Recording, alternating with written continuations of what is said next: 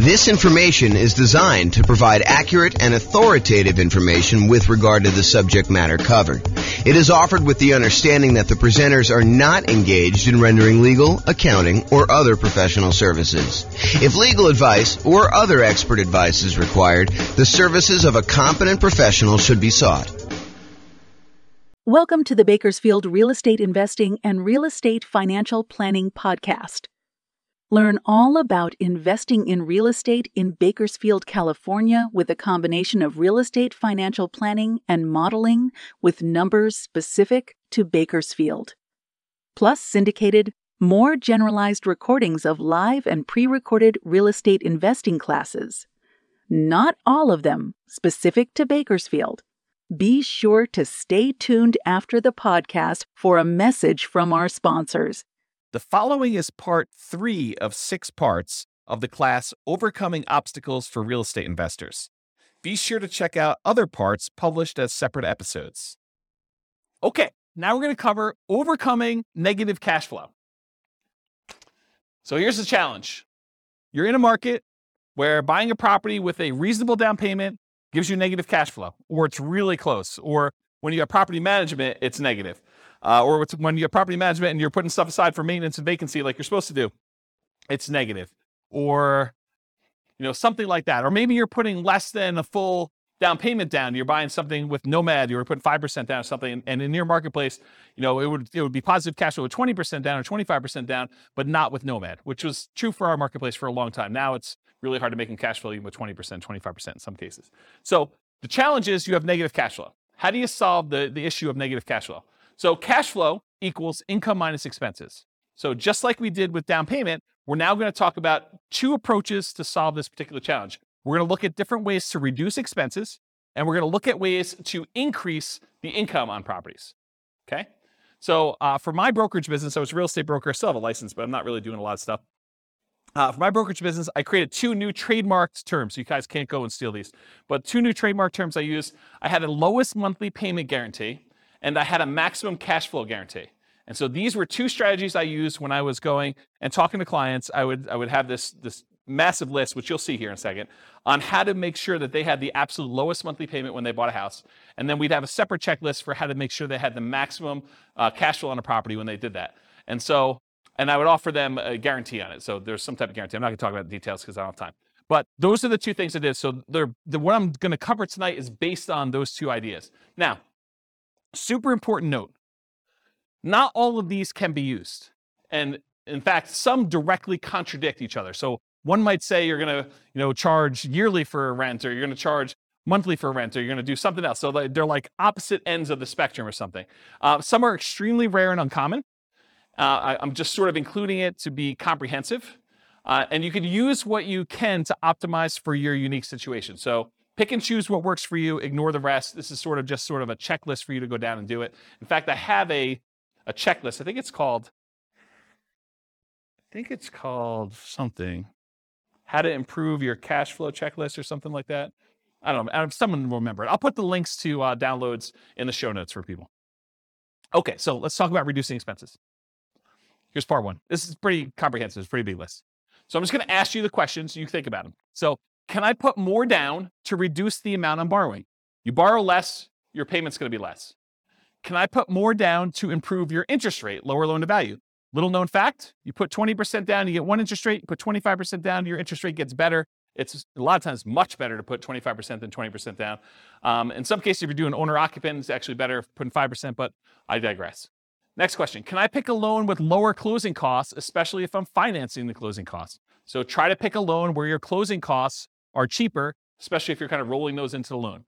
Can I put more down to eliminate or reduce private mortgage insurance, PMI?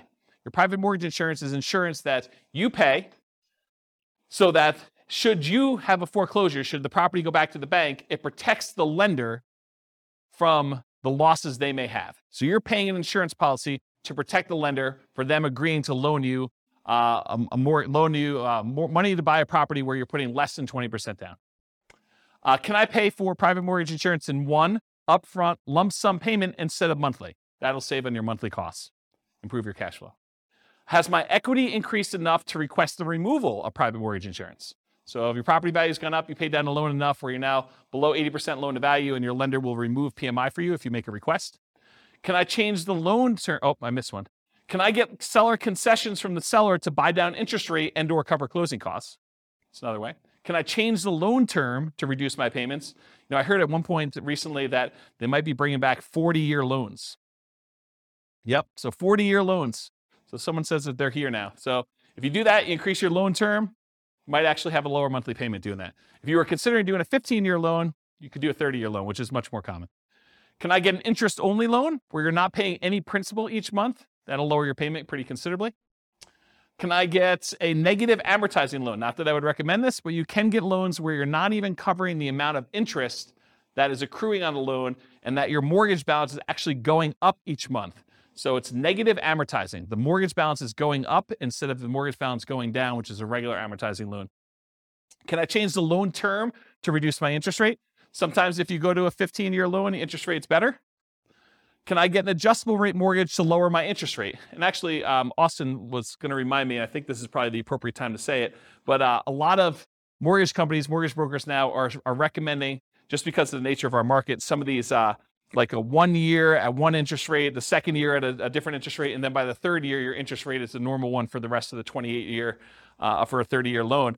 And so this is a way to kind of improve your interest rate. But the question I had on here is, can I get an adjustable rate mortgage to lower my interest rate? And I sort of think that's somewhere between buying down the rate and doing a lower one. I should probably put that on there, its own separate one. Hopefully I'll remember to do that myself too. Maybe someone wants to email me if they don't see it on here. Can I get the seller to carry back some owner financing to lower my loan to value with the primary lender and reduce my interest rate? So maybe you can get the seller to carry back in second position where the lender is still willing to do the loan, and that could get you an overall lower monthly payment. Can I improve my credit score to get a better interest rate? Can I set up automatic payments to get a better interest rate? I've heard some lenders will like to reward you by setting up automatic payments, especially if it's from their bank, and they might give you 1/8 of a point benefit to your interest rate if you do something like that. Can I get a better interest rate if I have additional accounts, more money deposited with the lender? Some lenders may do that. Can I lock or float down my interest rate? We talked about this. We talked about the shocks and, my client going under contract before interest rates went way up. Well, if they had locked their interest rate, that would have actually improved their thing. Or float down the interest rate is where interest rates are headed down and you are able to get it lower if the interest rates drop by a certain amount between when you initially locked your rate and when you close. Can I add a family member or a friend to the loan to get a better interest rate? Maybe your credit score is such that if you had someone else as a co-signer, it would actually improve your interest rate. And then on the counter side of that, can I remove a weak borrower to get an interest rate? So you and your new spouse are in love and they do not have a really good credit score, but you are committed to buying a house together. Well, it might be better for you to buy the house yourself and then add them to title. Go talk to an attorney and add them as an owner to the property, but they're not on the loan because it would actually hurt your interest rate to do so. Where was I here? Can I partner with someone to get better loan terms? So partner with a better qualified person. Can I find another lender with better rates or fees? Have rates dropped enough for me to refinance and get a better rate? Is my loan old enough where I would be willing to refinance to extend the term of the loan? So maybe you got 20 years left on it. Maybe you refinance it. Now you go back to a 30-year term and maybe also get a better interest rate to lower your monthly payment. So those are the strategies with your lender. Strategies if you own another property. Can I do a cash out refinance on another property to then buy or refi this property? So you got a lot of equity somewhere else. You pull money out of that one. You use it to put 25% down and maybe instead of 20% down to get a better interest rate on the one you're buying. Does it make sense to cash out refi another property to put a larger amount down on this property? I think that's what I just said. Should I do a rate and term refinance in order to get an overall better monthly payment before financing this property? So maybe you're going to go over the 10 loan limit, or maybe you're going to go over some other limit that the lender has where you go into a different pricing tier and you want to go and refinance another property to improve cash flow on that before you go buy this one and kind of lock yourself in where you can't quite do it as easily after that. Any questions on this so far? Searching for homes, can I search for properties where the seller is willing to include seller concessions? Seller concessions is money that the seller is willing to provide to you when you go buy a property that you can use for closing costs, including buying down the interest rate in your loan to make it a better interest rate. Can I search for less expensive homes, as another example? Making offers. Can I offer less to reduce my purchase price? If you offer less and you're able to buy the property for less, you end up borrowing less, you end up paying less a monthly payment. Can I ask for seller concessions to buy down my interest rate?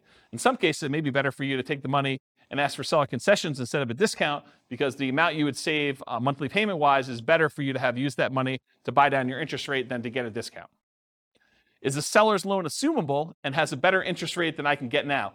This is going to be true for a little while. We've got a whole bunch of really good low interest rate loans out there. This could be a strategy you might want to employ.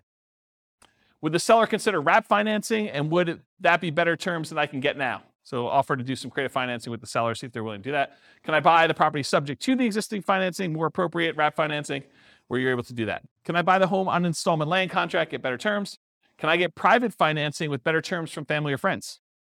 Maybe grandma wants to loan you money for 30 years at 3, 4, 5% because she's got it in a CD. Can I pay cash for closing costs to keep my monthly payment lower than if I finance them? And finally, on the making offers point, can I buy properties that do not require rent-ready or fix-up costs and use that money as down payment, or to buy down interest rates instead? Any questions on this list? Is this helpful? Seeing all these? So instead of buying a property that needs paint and carpet and all that other stuff, and you're going to need $10,000 after you close, use the $10,000 to go buy a property that doesn't need that work and buy down your rate instead. Owning and managing property, can I correct incorrect information with the county assessor about the condition or the characteristics of my property to lower my property taxes? Can I contest property taxes when appropriate to keep my property taxes minimized? Can I vote appropriately for changes in taxes that affect property taxes? Can I manage the property myself and still keep up with the latest laws, best practices, and compliance issues? Save on property management fees. Can I shop around to get high-quality property manager with reasonable fees? Can I maintain my property to minimize time between tenants? Can I insist my property manager utilize best practices, marketing early, raising rents with each lease renewal, etc.? Can I review my property management statements carefully for mistakes? Can I raise my property insurance deductible and take on more of the property insurance risk personally? It's a trade-off, right? Because when you have a claim, you're probably paying for that. But if you feel like you need cash flow now for certain reasons, you may want to do that. Can I add or remove people from my property insurance policy to improve the rate I'm getting? Property insurance is based on credit score partially. Can I evaluate the exact property insurance coverages to make sure that you have appropriate level of coverage? Maybe you're overinsured, maybe you're underinsured. Can I compare insurance rates to keep insurance premiums competitive? Can I make sure tenants and tenant buyers have renter's insurance? Can I get a discount paying for HOA insurance or other bills in advance? In some cases, you can get a discount by doing certain things in advance. Can I sign up for auto pay on utilities to avoid any per bill fees charged by utility providers? And can I use quality replacement maintenance materials to lower the overall cost of maintenance over time? Any questions on this one? Helpful stuff? Good. All right, so we just covered all the different ways to kind of reduce expenses. And we primarily focus a lot of stuff on mortgages because that's one of your largest percentage-wise expenses on a property. Now we're going to talk about ways to increase income. So maximize income, part 1 of 2. Can I subdivide my property into multiple units to increase rent? For example, rent upstairs or rent downstairs separately. Can I rent by the bed or by the bedroom? Can I rent parts separately like a garage or the community pool or RV parking or RV in the backyard as a vacation rental? Can I add some other type of income for the property? Can I add services, utilities like high-speed internet for an extra fee? Can I offer the property to a tenant buyer on a lease option, lease purchase, or agreement for deed to increase the income and reduce maintenance on the property? Can I charge pet rent? Can I charge fence rent, new carpet rent, or extra fee for something else the tenant desires I install? Can I tier rent by credit score and/or security deposit? Can I change the term of the rental agreement, either do daily rentals, Airbnb type stuff, weekly rentals versus monthly? Can I charge weekly or biweekly instead of monthly? Can I include done-for-you services like lawn care, snow removal, or house cleaning for an extra fee? Can I convert my property to a duplex, triplex, or fourplex or more? Can I get the property furnished to get more rent? Can I start marketing earlier and start at a higher, more aggressive rent to test market prices? You start 90 days in advance, you have plenty of time to test before the property is vacant. Can I charge a fee for auto pay, or can I charge a fee for not being on auto pay? That's an example of two conflicting, contrary ideas that you can either do one or the other. Can't do both. Or maybe you can. Charge for either way. Whatever you want to do, there's a fee. I'm joking. Okay. Can I schedule my leases to end during peak rental seasons? That's kind of important, actually. Can I target more profitable rental niches like corporate rentals? Can I offer a discount for on-time or early rent instead of a late payment? Can I add solar panels and include electric and base rent? Can I bill back for HOA services and utilities like non-potable water? Can I get paying roommates for nomad properties that you're living in? Can I require 60 to 90 days notice for outgoing tenants to not renew? So make sure you find out way early. Gives you time to market the property, get everything done you need to do. Can I improve landscaping and curb appeal to get higher rent? Paint, add improved shutters, lawn care, mailbox, property address numbers, lighting, things like that in order to make sure that you're getting maximum rent. Can I make sure the property is appropriately prepared for showings, well lit, smells good, repairs done, clean, neat? Am I maximizing exposure when marketing for tenants? Do I have professional grade photos, 3D tour and video and marketing properties? And have I mastered the sales skills required for phone selling my property to tenants, tenant buyers, and in-person salesmanship to maximize what I can get for rentals and minimize vacancy? Did I miss any? Good list? This concludes part 3 of 6 of Overcoming Obstacles for Real Estate Investors. Listen to the next episode, part 4 of 6, on qualifying for loans. With home prices up, mortgage interest rates up, and rents up but not quite enough to counteract the higher prices and interest rates, cash flow on rental properties in Bakersfield is harder than ever. Book a call with the Real Estate Financial Planner to apply our proprietary 88 strategies to improve cash flow on your rentals. See the show notes for a link to schedule your call and improve your cash flow today. If you're a real estate agent, lender, or professional in Bakersfield that wants to help our real estate investor listeners, consider reaching out to learn about collaboration opportunities with this podcast. We'd love to add more value to our listeners by having you assist our investors buy, sell, and finance their real estate investments. See the show notes to schedule a call to discuss collaboration opportunities.